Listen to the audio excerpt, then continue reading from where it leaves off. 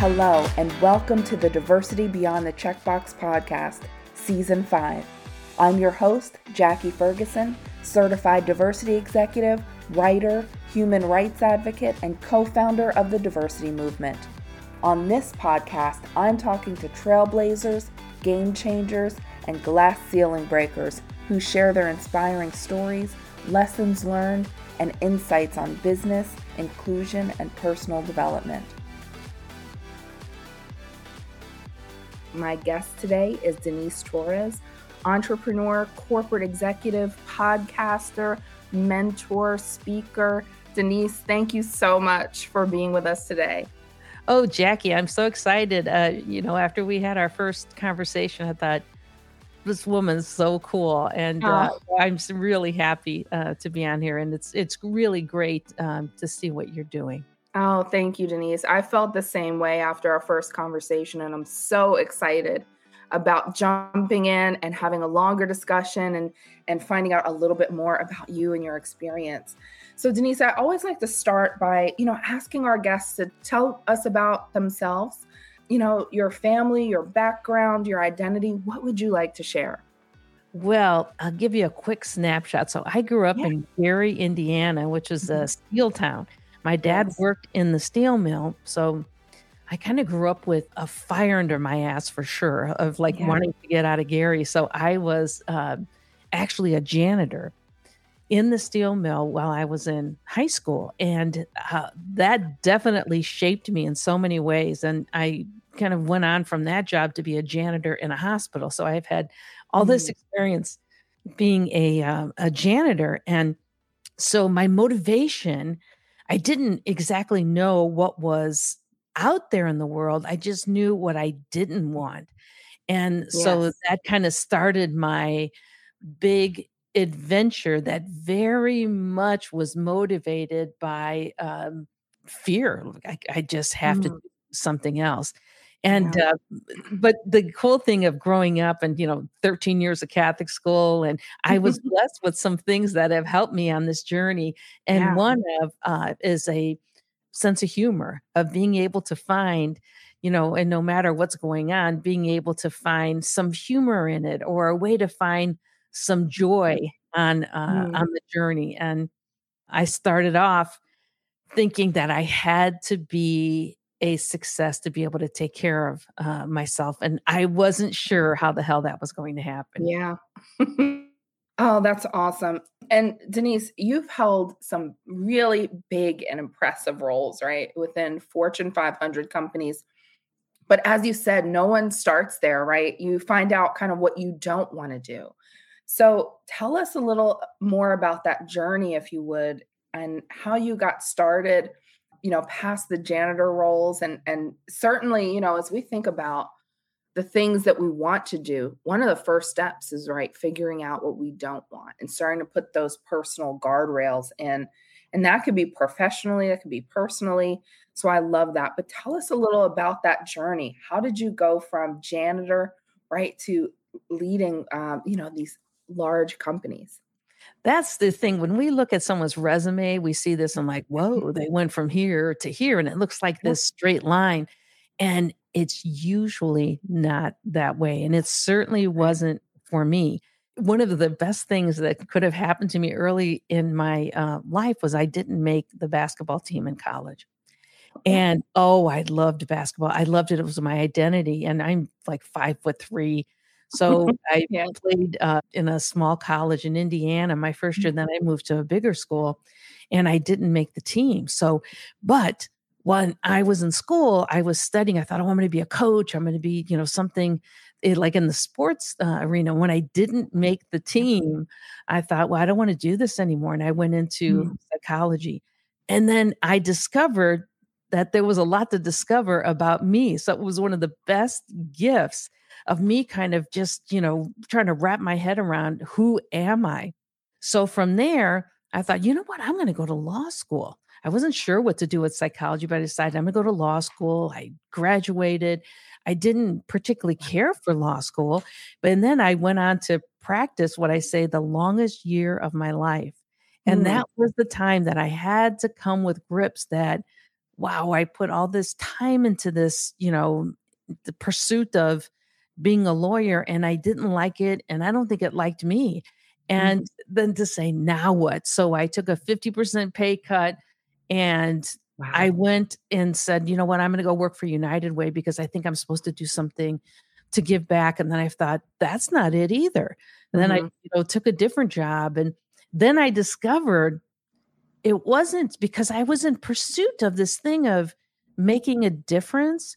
And I realized in my late 20s that it wasn't a job that was going to necessarily help me accomplish what I wanted to accomplish in terms of meaning, but it was my mindset. And I had this epiphany Mm. that it wasn't the building the Habitat for Humanity or doing, this or doing that, even though those are all great things, but it was my mindset of do good every day. Do good every day. And so once I kind of came upon this, then I felt somewhat freed up to look at things that I was just naturally interested in, like healthcare. And so Mhm. from there, I ended up working. I went back and got my MBA because sometimes you have to get additional skills to go about and get what you want. I That's got right. my MBA and I went to work for a large pharmaceutical company. Wow. One of the things, Denise, that I just want to point out is, and I have a daughter in college. A lot of times these college age people think they need to have it all figured out, Right. right? And then there's this stress of, in your early 20s, you need to be making decisions for the rest of your life. And Right. that's not the case, right? And so one of the things that I love to talk about is what's been the journey. And very few times do I ever get like a straight path. There's always these winding roads and doing some things that you liked for a while and life shifts or just realizations about yourself. And it's so important to remember that it's a journey. And I love that you said joy on the journey. We have to have that, just to make it through this life in a way that's fun and brings us some happiness. So I love that. But I wanted to make sure that we pointed that out because, I love that, it's almost like kind of a Goldilocks effect, right? Where you're like, I did this, don't love that, don't love that. And then you just found your path over time. And that's so amazing, Denise. Thank you for sharing It- that. yeah. And Jackie, what I found was that pain, oftentimes when we feel pain, we think I've got to get rid of the pain. Yeah. And the reality is that pain, the angst that we feel, the being unsettled is actually one of the, wonderful motivators in Mhm. life. And that if we listen to, I feel pain, right? I Mhm. feel angst about what I'm doing now, or I feel uncomfortable, I feel unsettled, that listening to that versus trying to push it away is something that I found in my life that ended up helping me actually get to places of much greater success in my definition of success and happiness. So listening Absolutely. to the pain. Mm, that's such good advice. Denise, I want to take a little bit of time and dig into your job at the hospital. I want you to tell us the story of the colored pants and how Yeah. that relates to inclusion. Absolutely. So I'm working at this hospital, and the first summer, I picked up trash in the hospital and actually in the operating rooms. The second summer, I was in the laundry. And so whatever department you were in, you wore a different color pants. And so the trash part and the doing dishes, red pants, the laundry Mhm. part, green pants. And when you'd walk down the hall, or if you were in the cafeteria, the red pants, green pants, they were kind of, relegated to different places. And I found that oftentimes people didn't make eye contact with me. And I Mhm. started to feel, plus I'm in college, I'm young, and there's doctors and there's all these people, the Mhm. nurses going around, other healthcare professionals. And I definitely felt less than. And Mhm. at the same time, I thought, wait, I'm going to school. So I had these conflicting feelings. So I wanted to yell out, I'm not red pants. I got Yeah. green pants, right? I'm going to school. And as I got older, I thought, who gives a shit what color pants? And also at the same time, I thought to let someone else define me on the basis of what they thought of me on Mhm. the outside. The other thing, Jackie, that it did for me was as I became a leader, I was so intent on seeing people.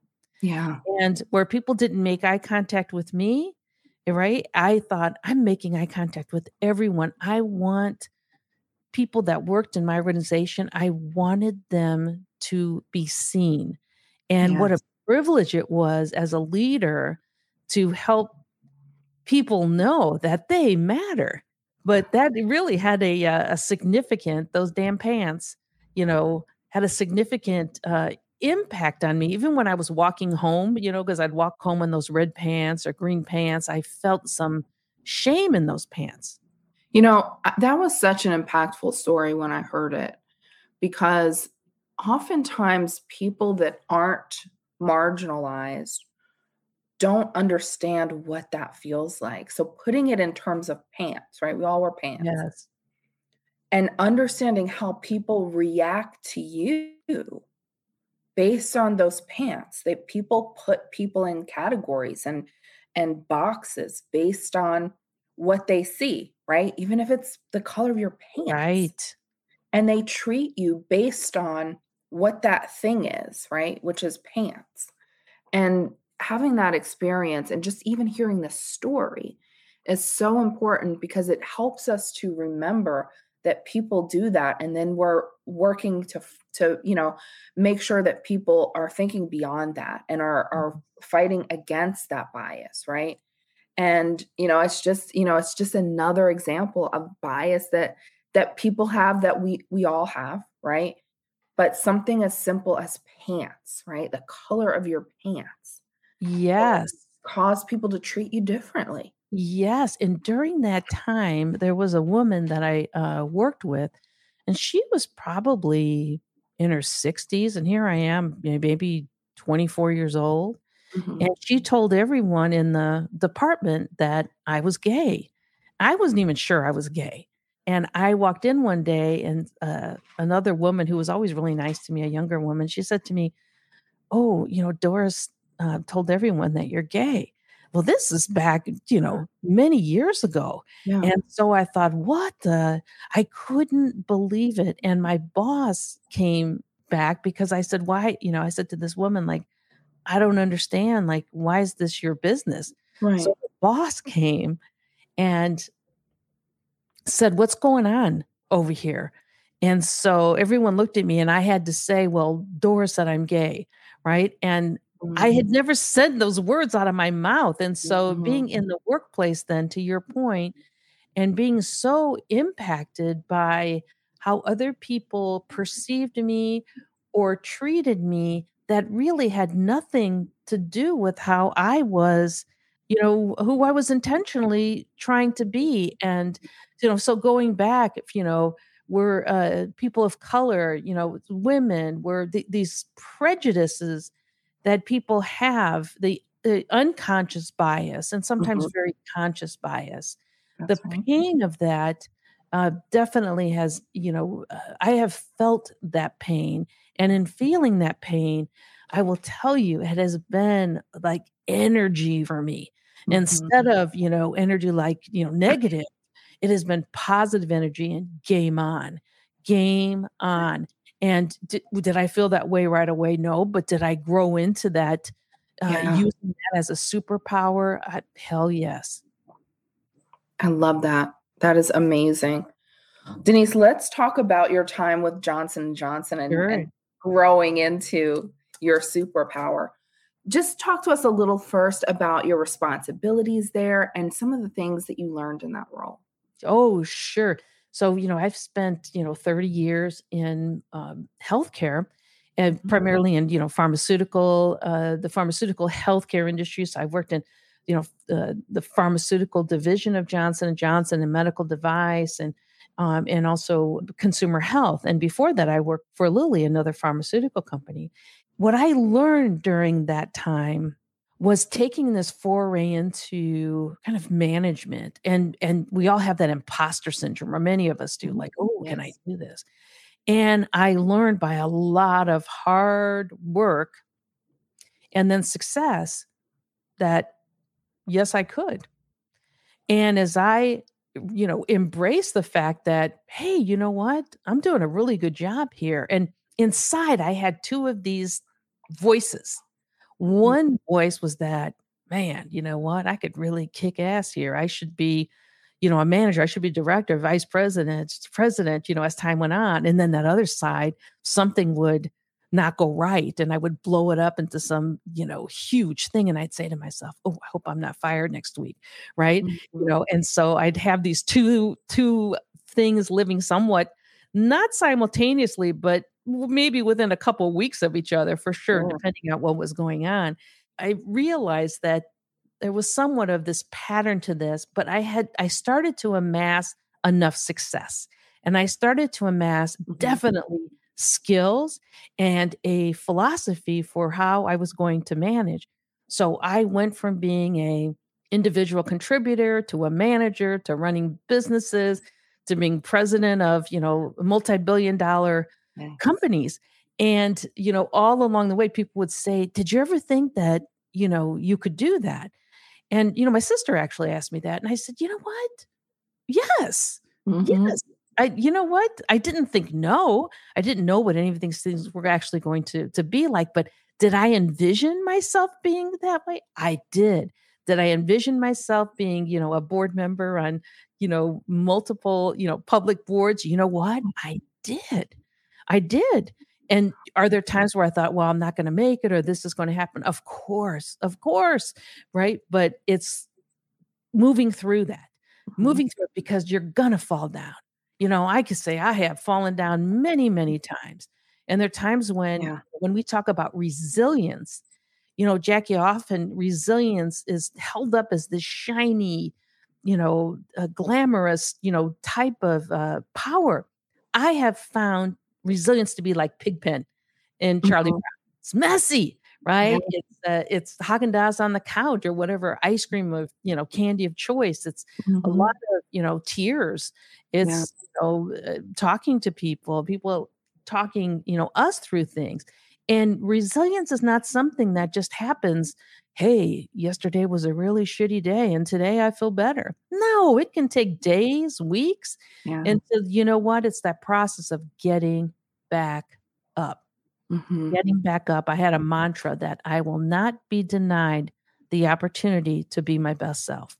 And that was for me too, that I won't do it to myself. I love that. Denise, let's talk a little bit about imposter syndrome and how you move through it, as you said, because, as many podcasts as I've done, this is a theme with underrepresented women, right? And myself included, right? Sure. There are times, just frankly and vulnerably, that I look at the agenda of speakers, right? And I'm like, why do they want to talk to me? Right. And I've said that and I've said it out loud. And how do we move through it? Right. Talk Sure. about that.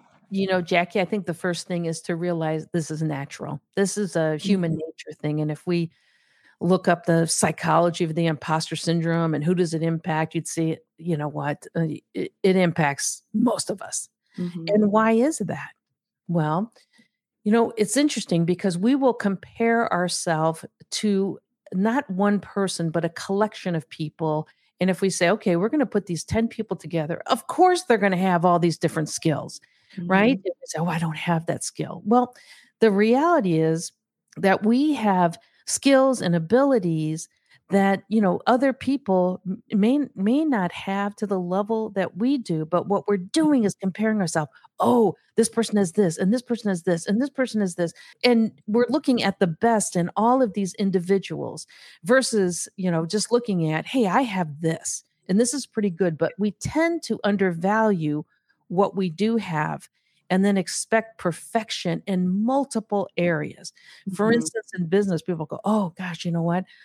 I'm not very good at, financial information, or I'm not that good at speaking in public, or I'm not Mhm. that good. We'll think about the 10 things we're not good at, and we'll overlook, the 15 things that we're great at. So it's a natural Yeah. thing. The way to get through it is to say, this is natural. Pain is a sign of growth. Let's go. Mhm. But not, you know what? Not to say it's not there. It feels that way, but I'm going to keep going anyway. I'm going to keep going anyway. Absolutely. That's so right, and I love that. It's the comparison, and we're always comparing the best of someone else and not thinking about what they might be okay at or Yes. not great at, but that's what we look at in ourselves. That is it, Denise. Thank you for that. So, Denise, you've been able to just climb through the professional ranks. What advice would you give for professionals that are looking to go on that climb, up the corporate ladder that high? Sure. I think the first is to embrace the ambition that you have. And because Mm, you know what, sometimes we're ashamed of that ambition. And well, I should say the first step is to define what is success. What is mhm. success for you? And what success for you may be different than what my definition of success was. For me, I was very intent on, did I want to take on bigger roles? Yes. Did I Mm, want to make money? Yes. You know what? Because I wanted the flexibility and the freedom that, making a good income and being able to save and what that brought. yeah. So I think the first thing whenever I would try to, if I, went through a tough time and I'd be like, okay, this is good enough. What I'm doing, I should just embrace it. It's good enough. Well, 6 months later, it was like this ambition was in a bag and it was like trying to punch through. And so I realized like, hey, I can't stuff. There are times when we have to put things aside because it's a life thing, right? There's health issues, there's whatever, family, and sometimes we have to say, okay, for now, this is what is the most important thing for me. Yes. Maybe we just had a child, right? Or, whatever the situation could be a really good situation, or it could be a painful situation, someone in the family sick. But putting that aside, I know that the idea of stuffing ambition, that didn't work for me. And Mhm. so, again, when having times of doing that, so I embraced this thought that what success was for me. And I wrote this down early in my career, that, the idea of making a difference. And the other thing was that I would not hold myself back, that, I would treat myself and others with respect and, and dignity. And then the idea of, taking on bigger roles, making more money, being like really self sufficient, those things were important. And then I found step by step that I could do these things. What I also realized was that often what'll happen is we'll say, I'm not playing the game.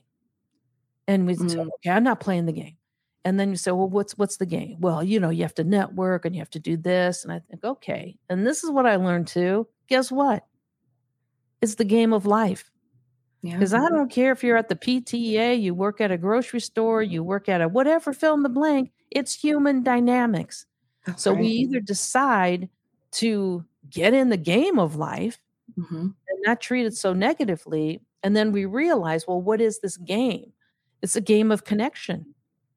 And Yes. so moving up, a couple of things is ask for what you want. And two, you got to get connected with other people, because you could be the Mhm. smartest, the most, hardworking. Will that be enough? No, unless you discover something, Yeah. but that won't be enough. What ends up definitely being a critical element of career success, at least the way that I defined it, was the ability to connect with others in order to get the type of opportunities I wanted. And I found too, Jackie, that helping others when we can help others is also a big part of it. If we're always asking, well, what about me? What about me? But Yeah. if we're thinking, I'm going to give, right? I'm going to give whenever I can. Mhm. Someone needs my help, I'm going to try to help them, not to the point of exhaustion, but I Right. found that, being a giver, sometimes you get burned in the short term, but I found that to be a really good philosophy, as well as asking for what I want. Absolutely. Great advice there. And then, on the other side of that coin, you describe yourself, your personal leadership style as leading with love. Yeah. How can we do that as leaders and talk about what that means? How do we find our Yes. I'm, like, so passionate about this, and we think, "Oh, it's just being soft." No. What is love? Love is about trust, right? Love is Yes. about expectations. So if we think about that, and so oftentimes in this definition of caring for people and wanting what's good for people, we forget part of the equation is actually accountability. So leading with love also means I'm going to hold others accountable and they should hold me accountable too. Right? Mhm. If hold me accountable for values, hold me accountable for promises, and as part of my leadership philosophy is keep your promises, right? Keep your promises, and that sometimes we're going to fall down, sometimes we're going to fall short, but then that falls into another one is be honest, right? Be transparent, but also leading with love is a to me, when people come to work, they want meaning, right? They want to know that what they are doing matters, that somebody cares, genuinely cares. And so my philosophy has been to try to be the leader that demonstrates those things. Today, what we're seeing as we talk about the great challenge that we're having of people leaving their jobs, the great resignation, right, is being Mhm. called. And Right. so you say, "Well, why is this happening? Is it money only?" And if you look at the research, it's not. It's feeling Yeah. respected. It's feeling like somebody cares, that and understands me, sees the color pants that I have on, and for the good. Because to me, diversity is about, hey, great, we got all different color pants, shirts, hair, whatever. Mhm. We sometimes use the word that we're going to accept it, and I call bullshit on that. Acceptance is bullshit. And instead, what we have to say is, I will seek out all those magnificent array of colors, right? Mhm. How whatever that means, personality and our background or whatever Yes. the heck it is, because that to me is what makes teams successful when we get the secret that bringing people together, different ideas, ways of looking at things, and we embrace conflict, but not conflict in a bad way, but hey, different challenges. I see that differently. To me, that's where power comes from. Denise, one of the most impactful moments of your life was around your dad's retirement. Can you tell Yes. us that story? Yeah, absolutely. So I'm, in my 20s, and my dad had retired, like a forced retirement in his 50s. And I think it was like 53, and the steel mill had kind of Mhm. gone south. And I was thinking, I was sitting on the couch and I'm talking to my dad, and I wanted to know, like, what did he learned over the last several years? And I said to my dad, "Hey, do you remember like the last day of working at the steel mill?" And he said, "Yeah." And I said, "Did you turn around and look at that big arch, Dad, that big arch when you walk out of this, it's like a big city?" And he said, "Yeah." I said, "Did you say anything to yourself?" My dad, a few words. He says, "Yeah." And I said, "Well, what did you say?" And he said, "Well, I said to myself, what the hell was that all about?" And Mm. I, "That's it, Dad? That's it?" Because I'm thinking, hey, there's going to be some great, insight Yeah. here. And I'll tell you, it did have the opposite. It had the intended effect or the hope effect that I had, because I thought, I don't want to say that. Yeah. When my time comes, I want to be able to say that I did all these things, right? And so I went into my room and I wrote down like these 6 things that I wanted to be able to say, some of them which I shared with you, and Yeah. that definitely, it scared me. What my dad said to me scared me, because I thought, this is what life is going to be. And so oftentimes I would, as I had the privilege of leading teams, I'd say people would try to separate work from the rest of their life, and I'd say, "No, you can't, because, you know, this week is gonna turn into a month, is gonna turn into, a quarter, is gonna turn into a year, 5 years, and it'll turn out to be your life. And so don't put what we think Yeah. of life on the back burner, because it's happening right now. And we may never get the chance to have that other part of life that we think is going to, avail us of the opportunity to do everything we want. And Yeah. I'd say, no, you know what? Today's the day. Today's the day, Mhm. right? Today's the day to do something glorious, to, to whatever it is, but to experience joy, to find elements of joy. I think to look through the lens of, to the extent that we can, it's not possible every day or sometimes weeks, but try to look through the lens of gratitude. Mhm. And, Jackie, I think I shared with you, something that had the most profound impact on me was when I was pregnant with our daughter. My wife and I have been together for almost 25 years now. And when I was pregnant, and this, thinking about COVID, I think about this all the time. I was sitting next to a guy who was really sick and he was coughing, and I was like, hey, maybe you should go home. Well, within like 24, 36 hours, I got sick. And Mhm. then our daughter got sick, right? So I'm 30 weeks pregnant. Well, no Mhm. one thought she was gonna live. It was emergency C-section. She had all these issues and all this stuff, and I just wanted to be her mommy. I just wanted to be that girl's mommy, and I was praying, let me be this girl's mom, whatever. And miraculously, after being sick for quite some time, Mhm. she started to get better. But today she's 21. She has cerebral palsy. She's Mhm. nonverbal. She attends a school for kids with cerebral palsy, and we're still watching Blue's Clues and with Dora and things like that. She's taught me so much about gratitude, that as much as I wanted to be her mom, that, I still have that feeling today, like I get to be Sierra's mom, right? And Yeah. she's taught me about waking up with laughter, and she's taught me about using what you have, right? Use what you have. And so probably one of my biggest pet peeves is when, so many people complain about this or that, and I think, shit, you can walk, man, you can talk, you got all this Mhm. stuff. Like, come on. Come on.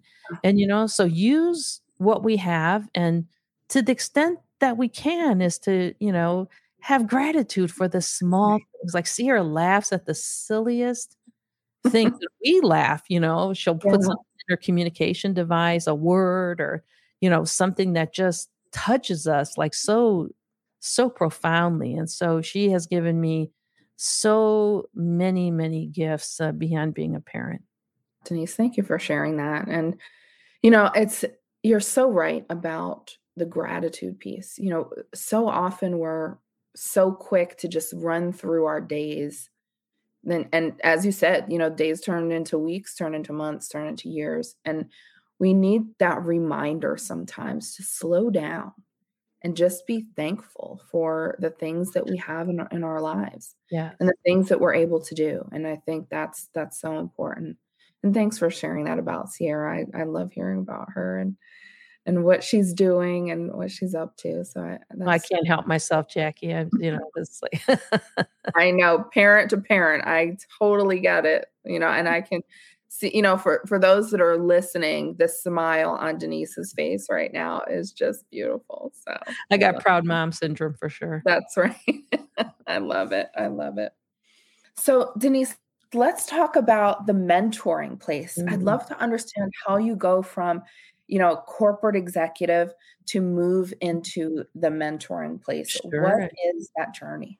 sure. So for me, I had this experience where one of my first, sponsors was a man, his name was Alan Clark, and he was 60 when I met him, and I was in my early 30s, Mhm, and I saw him, he, like, gave everything to the company. mhm, But he was head of the, like, North America business at Lilly, and he took me under his wing, and it was the first time that I really had a mentor like that, mhm, and he promoted me a number of times, and he gave me the gift of self-confidence mm, because he would ask me stuff, "What do you think? What do you think?" And sometimes I would, like, hold back, and he'd say, "Oh, you know what? Tell me what you really think." And he was funny mm, and intimidating at the same time. But so for 5 years, I had the pleasure of, just the beyond pleasure, just a gift of mhm, having him mentor me, and he helped me so much with my career, and he cared about me personally. But so he retired at 65, I think it was 67, and he died. And I mm, and that was the last lesson, unintended, was don't give it all away. So yeah, I always thought, listen, when I turn like 55, I'm going to transition. Not that I hate this word retirement Yeah. because that sounds so final. And I'm like, no, it's just another chapter. Do what you're going to do. Because the Mhm. idea of lifelong work, I'm a Yeah. huge proponent of lifelong work. So when I was around that age, I was like, okay, I'm going to do something else. I knew that I wanted to be on boards, and I knew, there were other things that I wanted to do. And one of them was I'd always worked a lot with women and, with other underrepresented groups and, done a number of mentoring things. But one day, about 6 months after I left Johnson and Johnson, I posted something on LinkedIn and, hey, listen, I've been very grateful. I'm going to, mentor some women. And I said, I'll take two or three women, like 250 responded. And they wrote me their notes, these long, like heartfelt, notes. And I was like, well, I can't pick two or three people. So I just started to do these like monthly calls or twice a month calls. I don't remember. And so we Mhm. talk and all this stuff. So the next year, it was like 500 people. And, it got up to, well over 1,000. So then I started to, do this programming and I learned, how to do Zoom, a number of years ago before it was, that popular and had all these cameras and all Yeah. this. And then I said, well, you know what? I'm going to start this mentoring system where I'm going to connect women with other senior women, and they would get free mentoring for 3 months. And so that's how the mentoring place was born. And now I'm shifting next year into getting CEOs and other senior leaders to like master mentor groups of Wow. women, like small groups of women, so that the women and also, I'm very really want to help other people of color, other underrepresented, and so kind of creating these communities, but having senior leaders uh, Mhm. educate and inform about a whole variety of things. Certainly leadership, but if we think about people in business, they may not know, like, hey, the idea of how does financing occur in startup businesses? How does this occur? We don't know. And so that whole element of education, um, yes, and so that's what this is all about, and I'm kind of, shaping this and getting other people involved. And so, yeah, it's a labor of love, a journey of love for sure. Absolutely. What a great organization, and it's so important. Let's talk a little about mentoring in general, Denise. Sure. And why is that so important, especially for underrepresented professionals? Well, you know what? That's the billion-dollar question, and Mhm. that makes or breaks careers. And I want to first, Jackie, talk about the difference between mentoring and sponsorship. Mhm. Mentorship happens, it happens so frequently, sometimes we not may not even put a label on it. It's when we go to someone or they help us, they give us advice based on their experience or, thoughts or that they know us, and it could be everything. And I think a lot of times mentorship can even happen on YouTube, right? The lock on my door, broke and I couldn't get someone to fix it. So I'm on like YouTube and here's Mhm. someone teaching, you how to replace the lock on your door. And so you could think, "Oh, that's kind of mentorship." I'm not personally talking to that person, but they're giving me know-how. Yeah. But it happens, so often we seek out someone that may be a long-term thing that, we talk about our board of directors, and it also may be a very short-term thing. And so it's a very, to me, is a loose term and it can apply to many, many different things. And it's how we learn, sometimes how we get support. Sponsorship. Mhm. Sponsorship is the supercharged version of that where a sponsor Yeah. actually makes things happen. Mm. They're the ones that they identify opportunities for us. They're the ones, the sponsor in a meeting when we're not there says, "You know what? I think Jackie would be a great fit for that role. Like, let's make Mhm. that happen. Hey, team, have you met Jackie? Because you should get to know her, right? Mm. And let's think about her for this, this, and this." That person says, "Jackie, I think this would be a great program for you. And when, or a great role for you. And after this role, I think you'll be ready for X. Let's Mhm. work on that." So Yeah. I think about the sponsor as opening the door. They're pulling us through that door. And, Mhm. there's that saying, "Hey, when you've made it to the top, make sure to send the elevator down." And I Right. always thought, "That's ridiculous. Like, you make it to the top, you better come down and get someone and bring them with you. Like, just don't send it down, like, go get them, That's right?" right. And That's I think right. about that as a sponsor is someone that says, "Let's go." The Mm. sponsor someone and, today I'm very blessed that I have the opportunity to identify other women, and other individuals for boards. And I actually keep charge of how many people have I been able to help secure a board role. That Wow. means a lot to me. Mhm. That means an awful lot, and of course, it means a lot to the people that it impacts, just like it means a lot to me when someone does that for me, and Yeah. so imagine if all women, if all people of color, if all, LGBTQ individuals, if we just helped each other, let alone, you know, developing those relationships with other people that may be in those big positions of power, we have to do these things. And Yeah. that's where people are uncomfortable. What am I going to say? How do I talk to this person? I have nothing in common. That's so important, Denise, to recognize because just understanding the difference between a mentor and a sponsor and what that means not only on the receiving end of that, but on the giving end of that, which is something that you talked about earlier. I appreciate that. That's such good information. And, as an individual, especially as an underrepresented professional, know the difference, right? Know that you need a sponsor in your workplace for you to be able to move up and be Yes, considered for roles.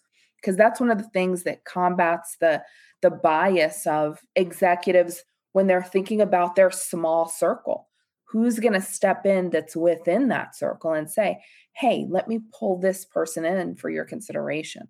That is so important to me. critical.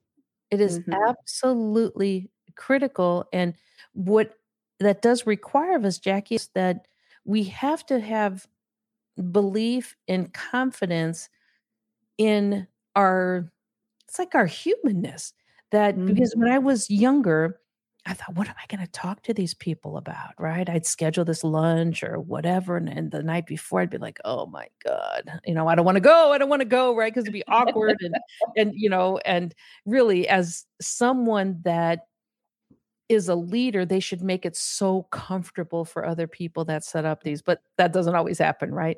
And That's so I would come in with my folder and, like, all dressed up and everything, feeling so awkward, and I felt like I probably wasn't that interesting, and it took me many years to realize, "Hey, why don't you just be a real person?" Right? And I mhm. started talking about everything from, "Hey, did you see that on TV last night?" Or "What'd you think Yeah. about this?" Or just asking things that I genuinely was interested in Yeah. that actually made me more interesting. The second thing that sometimes we forget about is going back to that gratitude piece. And Mhm. that, we're sitting down with someone and think like even if when they are more senior, like, what could we do for them? It might be information, it might be, "Hey, I had an idea," and, doing that, but also being grateful when people, give us the gift of time or Yeah. they help us and never forget. So, there are people every Thanksgiving, I have this list of people that have helped me, and I still write them notes even though it was long time ago, and they're heartfelt because guess what? They changed the course of my life. They gave me Yeah. bigger jobs, which meant other things for my family, and so, I could give you the list of names and think, "Man," right? I'm still so grateful that they gave me the opportunity. Wow. That is so fantastic, Denise. And confidence in our humanness. I think that is so important for us to remember because ultimately, as you said earlier, people want to connect with people, right? And just having confidence in your humanness will help, just help us to remember that we have something to contribute. We have something to say. And I love that. Jackie, there's this really neat video for, your listeners if they look it up, and Yeah. it's, a woman who's a professor at Harvard. Her name is Frances. I don't know if it's Frey or Fry. It's Frei, and she did a TED Talk about the trust triangle. And she Mhm. says there's 3 things that build trust. And one is empathy, the second is being authentic, and the third is being logical. And what I realized in my situation was that, I'm someone I would say, fairly naturally has empathy. Being authentic was that thing that early on, I'm trying to be all polished, I'm trying to be this, I'm trying to be, but I would never really give too much up, right? Because someone would say, "Hey, what'd you do over the weekend?" And I didn't want to say, "Listen, I was with my girlfriend, or we did this, or we did," I just didn't want to say that. Mm. And so when I started to just embrace, this is who I am, and I'm going to just rejoice in who I am. And did that help me? Yes, because I was so much more afraid of what people would think of me than what was reality. And the third part she talks about, which is being a logical communicator, and that's a whole other subject. But it is so worth, if people are interested Yeah, in this area, to go check it out. absolutely, Denise. Thanks for sharing that. So, you are also a podcaster, and Right. I want to talk about your podcast, Flip the Tortilla. Yes, yes. So the way that the name, because people go, "Where did that name come from?" Mhm. I was again, I was talking to my dad, and this is probably 10 years ago, and I was just bitching about something at work, and my dad's listening. And finally he said to me, "Girl, you know what you need to do?" And I said, "What?" He goes, "You need to flip the tortilla." And I thought, "Oh my god, that is so funny." I thought about all the years we ate tortillas, and how we Mhm. made them was to put a tortilla on the open flame, and my grandmother, made them by hand, so they would get really puffy. And then when it was ready, you'd flip it over and Mhm. then put butter on it or whatever. But, if you don't flip the tortilla in time, the damn thing will burn up pretty quickly, right? No tortilla for you. So my dad was saying, "Take charge." Mm. And so I thought, man, that's such a good thing, because the elements to it are, own your situation, create change, right? And don't just sit there and complain about it, because you'll lose whatever the opportunity, the moments, the whatever it is. And so I thought, I'm going to file that away. And someday I'm going to do a book or something with Flip the Tortilla. And I Mhm. call it For the Underdog at Heart. And Mhm. it's because I actually love the power of the underdog. I Mhm. love it when we say, someone can't, or they won't, or they don't have the skills. I remember I had a nun when I think I was a sophomore in high school, and I was always joking around. And she said to me, "Denise," this is in front of the whole class, "the only way that you're going to college is if your father builds you one." Well, my dad was not going to build a college, right? Right. But boy, I think about that idea of how she saw me, right? And everybody laughed, and I thought, "We'll see, sister," literally. Like, "We'll see," right? And so I've had that so many times, that voice in my head, like, "We'll see. You don't Mm. think I can? But yeah, we'll see." And so that the power of the underdog is something that I think if we embrace, can really, like, supercharge us versus hold us back. Denise, tell us how people can stay in touch with you. How can they find your podcast? Let's talk Sure. about all the Yeah. content.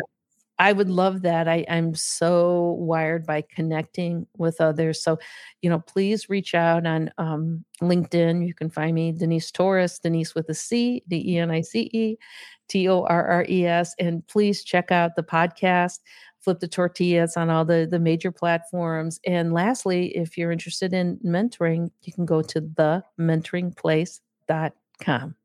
And again, would love to connect with your listeners. Wonderful. And Denise, the last question that I'll ask you today is one that I love to ask. Tell us something about you that not a lot of people know. Oh gosh, I'm such an open book. Okay, something that a lot of people don't know, when I was younger, I was really into, just, like, physical adventure, so I've run the Chicago Marathon twice, and I did 2 so I did this Mhm. mountaineering thing, and it was in the Sierra Mountains, and I learned so much about myself, and that's how our daughter got her name, Sierra, and I did a Oh, dog sledding one for it was 8 days, no tent, just a tarp, and it was below 0, and I oh, learned from that it is how we can survive things 'cause, people were crying and it was dark, right? Because it was in the middle of winter, it was in yeah. the, Mahoosic Mountains in Maine, and I learned so many things from that trip, but the bottom line on that one is, like, how we can survive things and it not be pretty because it wasn't pretty, right? It wasn't pretty. There was crying, and it was physically hard, and it was all this, but I look back and Yeah. say, "You know what? I did it. Wasn't pretty. Did I cry? Hell yes, I did, right? Because I was it was so cold Yeah. when you were dog sledding, it was a dog sledding trip, and when you were dog sledding, it was so much fun, but when you're not on that dog sled and you're, trying to keep warm, it was challenging, so I think that's something a lot of people don't, um, don't know about me. Oh, Denise, thank you so much. I have had so much fun and learned so much in having this conversation with you. You're such an inspiring leader and individual, and I really enjoyed. Thank you for coming on the podcast and talking with us today. Well, Jackie, you make it so easy. It really was fun talking with you, and I, again, just, applaud you for all the work that you're doing, and you are a wonderful interviewer. You make, I'm sure, everyone feel relaxed, and, you're amazing. Oh, thank you, Denise.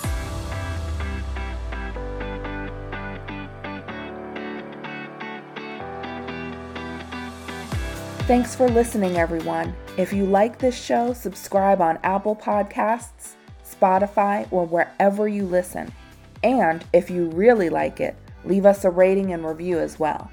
To keep up with our seasons and our guests, follow this podcast on LinkedIn, Instagram, and Twitter. This show was edited and produced by Earfluence. I'm Jackie Ferguson. Join us for our next episode of Diversity Beyond the Checkbox. Take care of yourself and each other.